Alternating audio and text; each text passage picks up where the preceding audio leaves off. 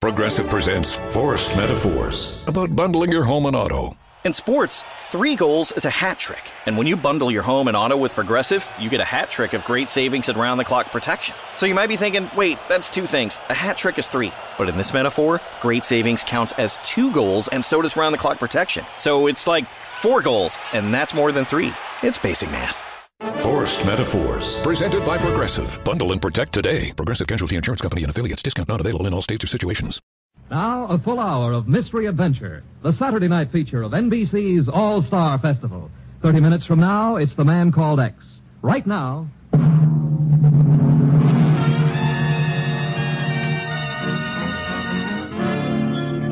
Dangerous Assignment, starring Brian Donlevy as Steve Mitchell.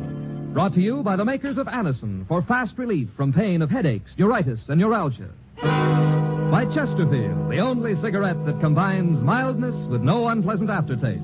The cigarette that brings you Bing Crosby and Bob Hope. By your local Ford dealer, who is now displaying the new 1951 Ford, the car that's built for the years ahead. And by RCA Victor, world leader in radio, first in recorded music, first in television.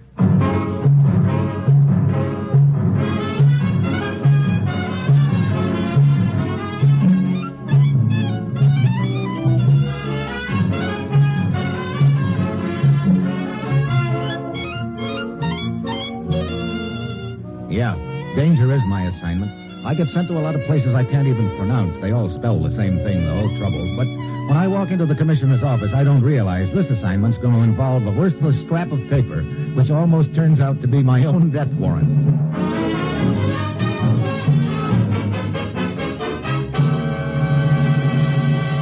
Morning, Commissioner. Steve, I suppose I pulled you right out of a big deal, as usual. No, matter of fact, it was all very innocent this time, Commissioner. I was out getting some new furniture for my apartment.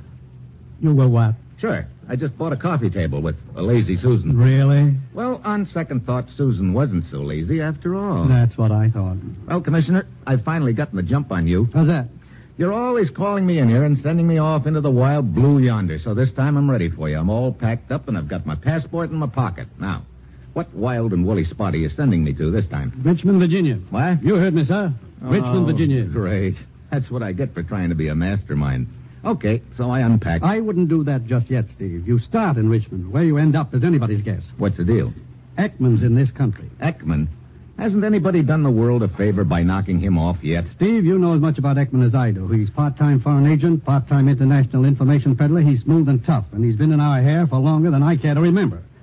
What's he doing in the United States? Can you think of any reason why Ekman would steal an old Civil War map? Civil War map? Are you kidding? We know Ekman went to Virginia. We also know he managed to crash a fancy dress ball given by a Colonel Carruthers there. After the ball, this map was missing from the wall of the Colonel's study. But I still don't see how a Civil War map could be important enough Neither do I. That's why you're going to Richmond. Now, Steve, get down there. Talk to Colonel Carruthers. Then go anywhere and do anything you have to get to the bottom of this whole deal.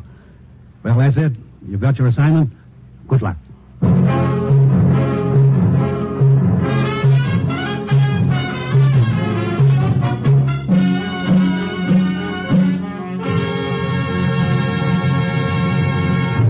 You're listening to Dangerous Assignment, starring Brian Donlevy in the role of Steve Mitchell, colorful, two-fisted government agent.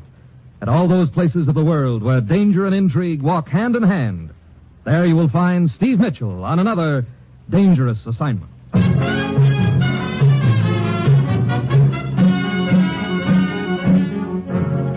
Well, I've had a lot of screwball assignments in my time, but this one takes the cake. A Civil War map yet. I suppose the next thing I'll find out is that I'm up against a plot to blow up Chesapeake Bay. It's Wednesday when I get to Richmond. I head for Colonel Carruthers' mansion. We're delighted in order to make your acquaintance, Mr. Mitchell, sir. Although I must confess I'm a little puzzled as to why they should send a man from Washington to investigate such a minor theft. But then the things they do in Washington have puzzled me for quite a spell now. We're interested in the case primarily because of the man who apparently stole the map, Colonel Carruthers. As for the map itself... The document is of historical value only, sir. As you see, my study here is filled with relics of the Great War. War between the states, that is. Yeah. And the map had no value other than as a relic, huh? None whatsoever, no, sir. No, it had to do with the Battle of Fredericksburg. December 1862. Uh-huh. A decisive victory for the South, I might add. As a matter of fact, it was merely a rough sketch, but it was actually used by the Confederate Army. That gives it value to a collector. Do you know this man, Ekman, Colonel? Ekman? Yeah, the one who swiped the map. The scoundrel passed himself off to me as a Claiborne. Fine old Southern name. Oh? He claimed to be writing a book on the Battle of Fredericksburg. Matter of fact, I remember thinking at the time it was rather strange. What was? Well, that he should be writing a book on the Battle of Fredericksburg, when one was just published last month. One in which my relics and my research appear quite prominently. But to get back to this, Claiborne, Ekman. Ekman, yeah. Well, he wanted to browse through my books and my relics. I was quite preoccupied at the time. I was making preparation for a fancy dress ball. So I gave him permission. And it was after the ball was over that I discovered that the map was missing. Mm-hmm. And the man with it. I see. However, now, if you would care to see what that map looked like, there's a picture of it in this book I spoke of, the one that was published last month. That's the one in which my relics and my research appear. I happen to have a copy of that right here. The picture of the map is on page 263, approximately. Let's see. Oh, say, sir, just in passing, here's a picture of the very sword used by Jeb Stuart himself in the charge of the battle of that's First. very interesting. But the map, Colonel, please. I'm coming to the map. Now, here's a picture of a genuine mini ball here. Mini? Kind of used to shoot out a cannon. Colonel, the map. Now, here's a... Somebody else's relic. Yeah, now, here we are. Yeah, here we are. The map. Mm-hmm. Yeah. Mm-hmm. You were right when you said it was just a rough sketch. I don't get it. Why would a foreign agent like Ekman steal a map like this? That's the mystery of it, sir. Of course, we're not completely sure it was Ekman who stole it. Colonel, these guests you were entertaining at the time... Sir, if you were trying to imply that the people I invite into my home are of the caliber that would stoop to common theft... I'm not trying to imply anything, Colonel. I'm just... what's this scrawl in the lower right-hand corner here? Now, I see it, sir. Mm-hmm. Thank you. Oh, yes. Well, that is the signature of the man who made the map. A Frenchman named Cartier. He fought for the South during the Great War. Great friend of my daddy's. As a matter of fact, it was Cartier's great-grandson, Bill Carter, who gave me this map. Mm-hmm. Bill Carter. Comes from a fine old Richmond family. Cartier?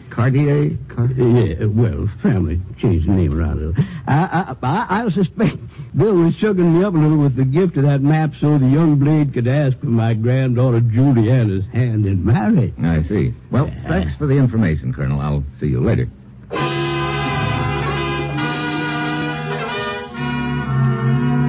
I leave Colonel Carruthers' house still as much in the dark as when I came. Why Ekman would steal a map 90 years old is a way beyond me, but there must be a reason. I've got to find out what it is, which means that first I've got to find Ekman. So I start checking. 3 hours and $25 later, I find a cab driver who remembers taking a man answering Ekman's description to the Colonel's house last night, waiting for him a few minutes, and then taking him to a hotel in Richmond. I try the hotel, but Ekman's just checked out. The clerk remembers, however, hearing him inquire about the sailing time of a ship named the Southern Empress from Norfolk. I get there just as the ship is hauling in her gangplank, but I make it aboard the last second and head for the bridge and the captain. No, Mitchell, there's no Claiborne on my passenger list, and no Ekman either. That doesn't surprise me, Captain. Ekman used the name of Claiborne in Richmond, and he could be using another name now. You sure he's on this ship? Pretty sure. Well, you've written down his description for me. I'll pass it along to the rest of my officers. Okay, I'll nose around the ship and spread the word among the stewards. I think that would be your best chance. Incidentally, where are we heading? Lisbon, Portugal. Lisbon?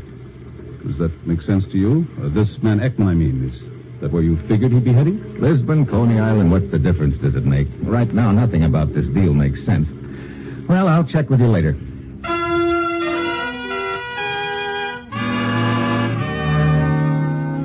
I nose around the ship all day, but I don't spot Ekman. None of the stewards I talked to remember noticing him either. By now, I'm beginning to wonder if he's even on the ship. This is going to look just great in an official report. Steve Mitchell, government agent on a wild goose chase across the Atlantic after a Civil War map. Well, towards evening, I head for the bar. Then I spot the girl. When I first noticed her, she's 3 stools away. The next time I look, she's 2 stools away. Then, all of a sudden, she's right beside me. Howdy. Hello. I always feel a girl shouldn't sit in a bar alone. Doesn't look right. Oh, well, now you're not alone. You probably think it's real brazen of me to talk to a man I don't know. Well, they tell me life on board ship is pretty informal, Miss, Besides, my first name's Zoe. Steve Mitchell. Now, isn't that one? That one? I just knew your name would be Steve. Don't ask me how. I just knew. Well, you're one up on me there. I didn't just know your name would be Zoe. You enjoying the boat ride, Steve? No, not particularly. How about you? Sounds like this is the farthest you've ever been away from the Mason-Dixon line. Oh, now you're just poking fun at me, Stevie. So I think I have myself a mighty fine boat ride. Sure enough, I can manage to make me some friends. Poor little helpless girl like me, she needs friends wherever she is. I tell you for sure. You don't look very helpless to me. The way you've been downing those straight shots. Oh, those are just to give me some courage, Stevie. I'm naturally such a shy little old person. Yeah, I can see that. You on a vacation, Zoe? Uh-huh. How'd you happen to pick Lisbon? Now, isn't that one? I couldn't in all the world tell you why, Stevie. I just stuck a pen in a map and it said Lisbon. I see. You know, this life aboard the boat, it's all so new to me. Sometimes I wish I'd stayed right at home. Body gets to feeling so helpless. So now we're back on that helpless routine? Oh, but I really am, Stevie. Why, you wouldn't believe it, but I can't even get that little old door on my stateroom lock. 35B, that is. That lock just won't seem to work right. Isn't that awful? Well... As a matter of fact, I think I ought to go try it again. I just know I won't be able to make it work right. Maybe sooner or later I'll find me some nice person who can help me. I don't doubt it. I'll see you later. You never can tell. That's quite a number, friend. Huh? I say, the little lady, she's quite a looker, isn't she? Well, she's looking all right. Cully's the name, friend. John J. Cully. Mitchell's mine. How are you? Oh, well, I've had a little bout with my stomach right after we put to sea, but I'm feeling much better now. See, this is my first boat trip. I've ridden every railroad in the United States in my time, but never out on the Bridie. Yes, it's quite an experience, yes, sir. You travel a lot? Oh, yes, sure do. Here's my card, friend. John J. Cully, Acme Button Company. Well, you sell buttons? Well, I don't give them away. Oh. Yes, I figure I've sold an average of 2/3 a button to every man, woman, and child of the United States. Quite a record. But what good's 2/3 a button? Oh, say, you're mighty quick on the uptake there. Yeah, I'm a card. You ought to be shuffled and cut. Oh, fine. You know, you and I speak the same language, friend. Thanks. Yes, I've sold buttons in every state there is. Now I'm going over to do the same thing in Europe. The zipper doesn't have you scared, huh? Well, sir, that used to be a dirty word to me. But the way I've got it figured out now is this is a big world, friend. There's room in it for the zipper and the button. Well, that's reassuring. You know, our president said to me not a week ago, he called me into his office, he did, flunked me down in the chair, and then old S.H. says, S.H., that's our president, says to me, J.J., that's me. you. Right, yes. Says to me, go out, J.J., go out and button up the world. It's a great thought, isn't it? Oh, inspiring. I beg your pardon, Mr. Mitchell. Oh, Captain. Excuse me, Mr. Cully. Oh, yeah, sure thing, Fred. Keep 'em flying. You mean keep them buttoned? What is it, Captain? You know that particular passenger you're looking for? Ekman? Well, there's a man in 31B who answers the general description, but his name is Pettibone. Thanks, Captain. I'll pay him a little visit.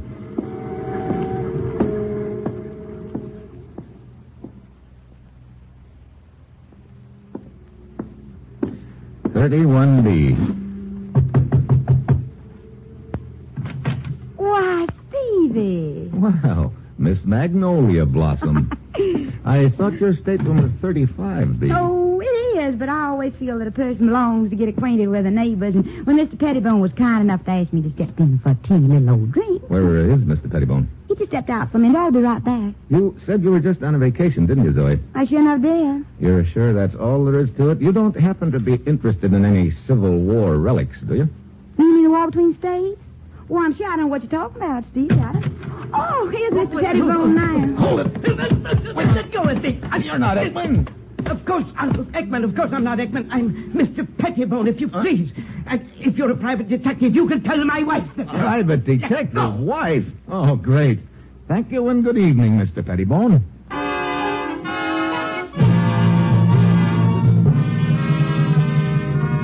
I go back back on deck and I realize I'm getting nowhere fast, the old feeling that this whole thing is some kind of a gag starts gnawing away at me again. Then the captain sends word to me that the mate has spotted another passenger who answers Ekman's description, a man in 42B. So I head below again, probably another wild goose chase, but I've got to follow it up. I knock. No answer. Door's unlocked. I go inside. Stateroom's dark, and I catch a whiff of a heavy Swedish smell. I flick on the lights. The room is all torn up. Then I hear a sound behind me. I start to whirl around, but too late. Something hard connects over my right ear, and I hit the deck.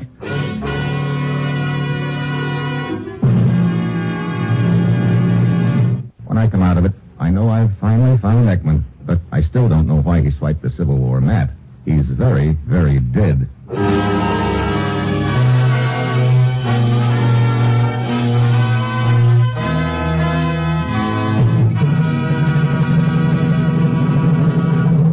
Have you ever wondered what Hope says to Crosby? Let's listen and find out. Say, Bob, incidentally, now that you're with Chesterfield, suggestion, please. Yeah. Why don't you try and conduct yourself with a little savoir-faire, a little, je ne sais quoi, joie de vivre. Look, Vienne Rose. Don't try to dazzle me with that stale French of yours. I could dazzle you with English, Bob. Dazzle be enough out of you. Seriously, friends, Skinflint and I, we do agree 100% on this. Chesterfields are milder. And they leave no unpleasant aftertaste. So always buy our cigarette, Chesterfield. The best cigarette for you to smoke. Chesterfield, Chesterfield, always in first place. That milder, mild tobacco never leaves an aftertaste. So open a pack, give them a smell. Then you smoke 'em. Don't forget to give Crosby for Christmas.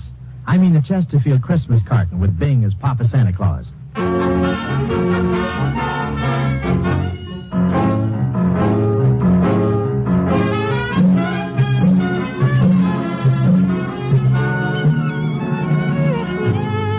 Now back to Dangerous Assignment and Brian Donlevy as Steve Mitchell.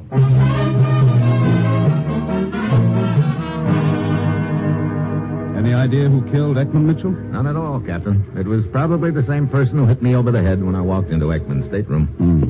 Well, whoever it was couldn't have gotten very far from Ekman's room. What do you mean? Well, I came down the passageway just about a minute after you went into the stateroom. There was no one in sight. Let's see. Who are some of the passengers whose staterooms are near Ekman's on B deck? Well, Ekman's stateroom was 42B. There's a Miss Forsyth in 35B. Yeah, the Southern Fried Chicken. And a Mr. Pettibone in 31B. Yeah, I've already met Mr. Pettibone, too. I believe that most of the rest of the passengers from that area were up on deck when it happened. Well, so now I'm worse off than ever before. Now I don't know who's got the map. I wouldn't say that. What do you mean, Captain? You have the map. I have the... Now, look. Take a look in this envelope. There's the map.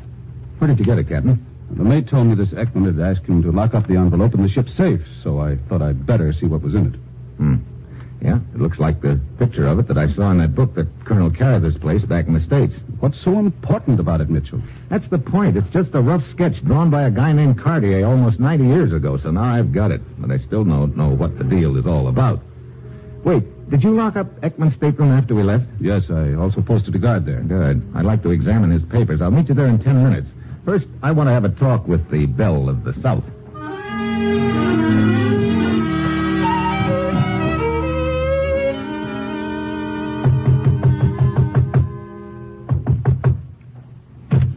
Well, I say. Hello, Zoe.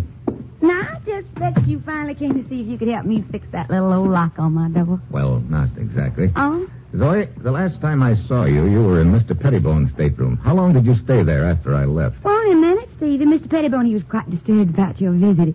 He seemed to think you were a nasty old private detective or something like that. I told him I wouldn't tell you. No, never mind. Why do you ask? Because not long ago, a man was killed just a few staterooms away. Oh, me? The things that can happen on a boat. Yeah, the things that can happen on a boat. I suppose you wouldn't be knowing anything about it. Oh, well, Stevie, whatever do you mean? What's the matter? Nothing. You got a cigarette, Zoe? What? No, shucks, I'm all out. I see. Where are you going? I'll see you later, Zoe. Well, I do declare if you aren't the strangest man I ever did.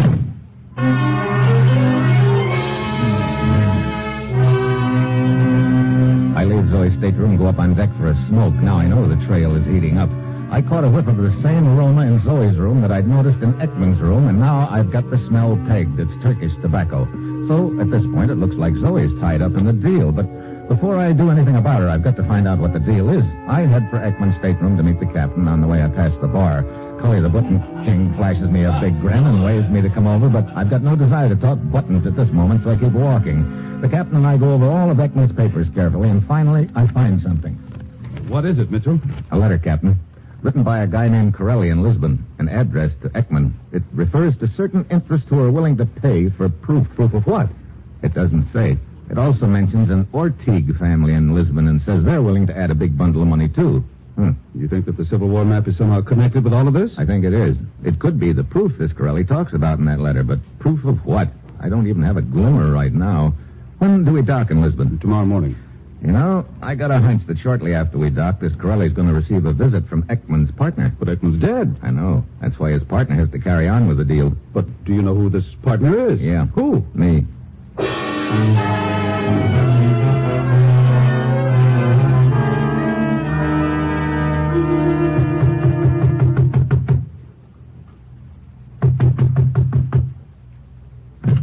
Yes?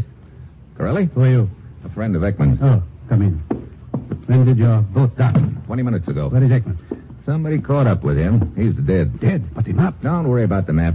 It's a good thing Ekman and I both were working together on this deal. You have the map? Yeah. Give it to me. Not so fast, Corelli. I've been thinking. I'm not sure the dough is enough. What? But it was all agreed. The interests who wish the map are willing to pay $10,000 American, and the Ortigue family is willing to add another $10,000. Maybe the map is worth more than that. I would strongly advise you not to try and bargain with them. They are getting restless as it is. Any further delay might ruin the entire transaction. Okay, I'll call you in a couple of hours, Corelli. Very well. And if you do not have the map for me by then, I would not be surprised if the parties I represent had something for you. Something for me? What do you mean? A bullet.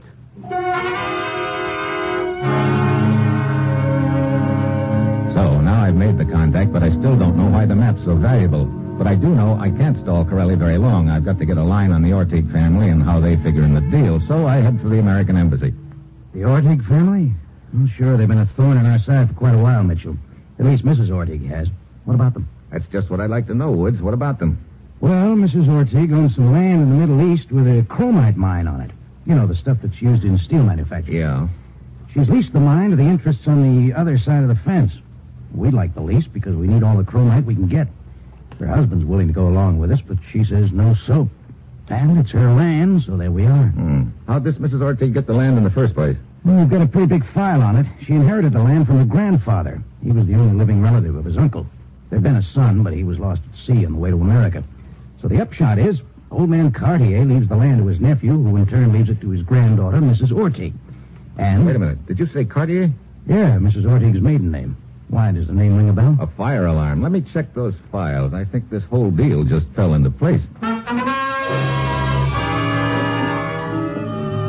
I go through the files, and 10 minutes later, I've got the answer. I go out and get into my car. And as I'm pulling away from the curb, I smell a very familiar aroma. The same Turkish tobacco I'd noticed in Ekman's room at the time of his murder and later in Zoe's room. But before I can turn my head around, there's a gun barrel pressing against the back of my neck. Well, hello, Zoe. I can't say I'm too surprised to find you in my back seat. I'm afraid you've got the wrong party, friend. Cully. Yes, just call me J.J. Now keep your eyes straight ahead, friend. So the world's leading button salesman turns out to be the big boy in this deal. Right you are, friend. Now, there's only one thing more I have to button up. What's that? You. And I can do that very nicely. With just one slug.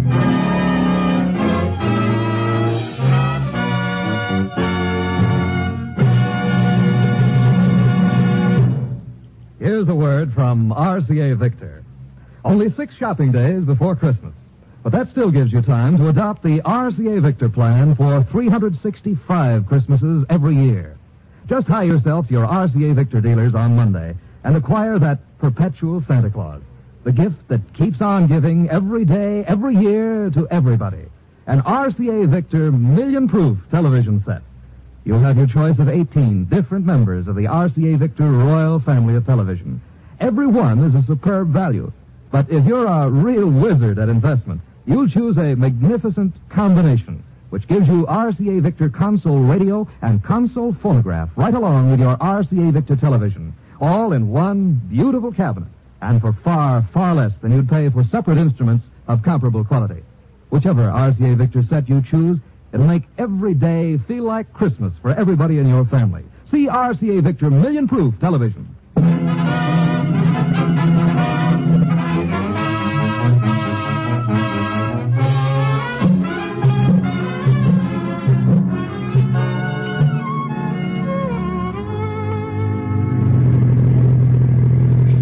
Straight ahead, friend.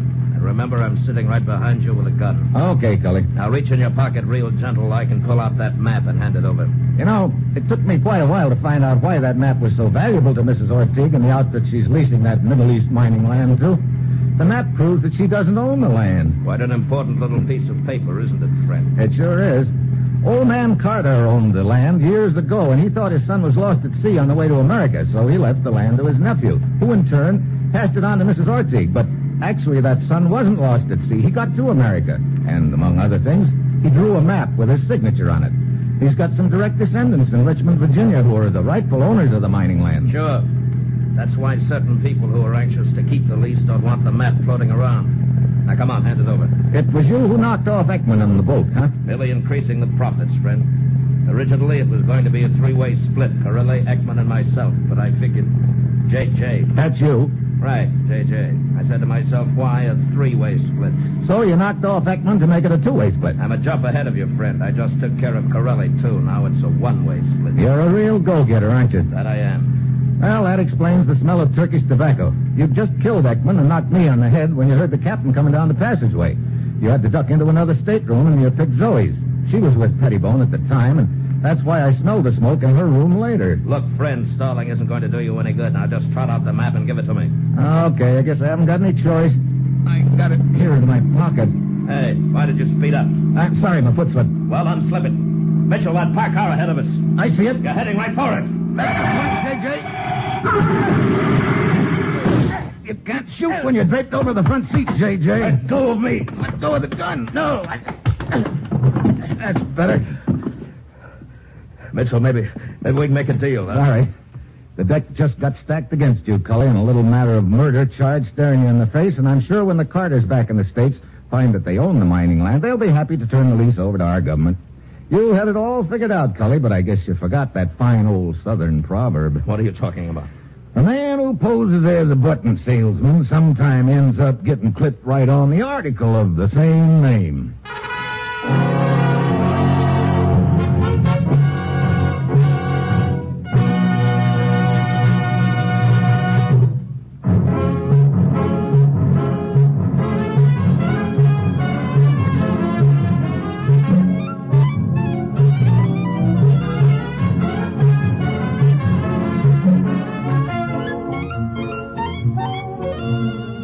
Dangerous Assignment, starring Brian Donlevy as Steve Mitchell, is written by Bob Reif and Adrian Jondo, with music by Robert Armbruster, and is produced and directed by Bill Karn. Be with us next week at this same time when Brian Donlevy, starring in the role of Steve Mitchell, will embark on another Dangerous Assignment.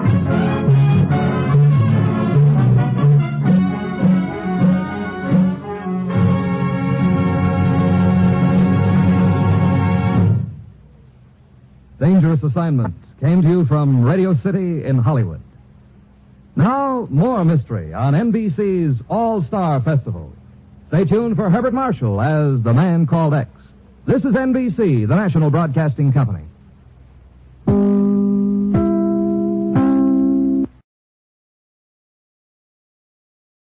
If you're struggling with alcohol or drugs, Recovery Centers of America can help. The holidays are over, the new year is here, and the time to act is now. Expert private care at Recovery Centers of America will get you on the road to recovery today. At our award-winning and fully accredited treatment centers on the Eastern Shore and in Southern Maryland, you will be treated with compassion, dignity, and respect by our dedicated team of professionals. You will also benefit from specialized programs, 24-hour medical care, and the comfort of our outstanding facilities. Let us help you. We will answer your call 24/7 and can get you into treatment as soon as today. If outpatient care is right for you, you can receive a same-day assessment and attend therapy in person or virtually. And because we accept most private insurance plans, you get premium care without the premium price. Don't wait. Start your new year. Start your new life today. Call 1-888-RECOVERY now. That's 1-888-RECOVERY.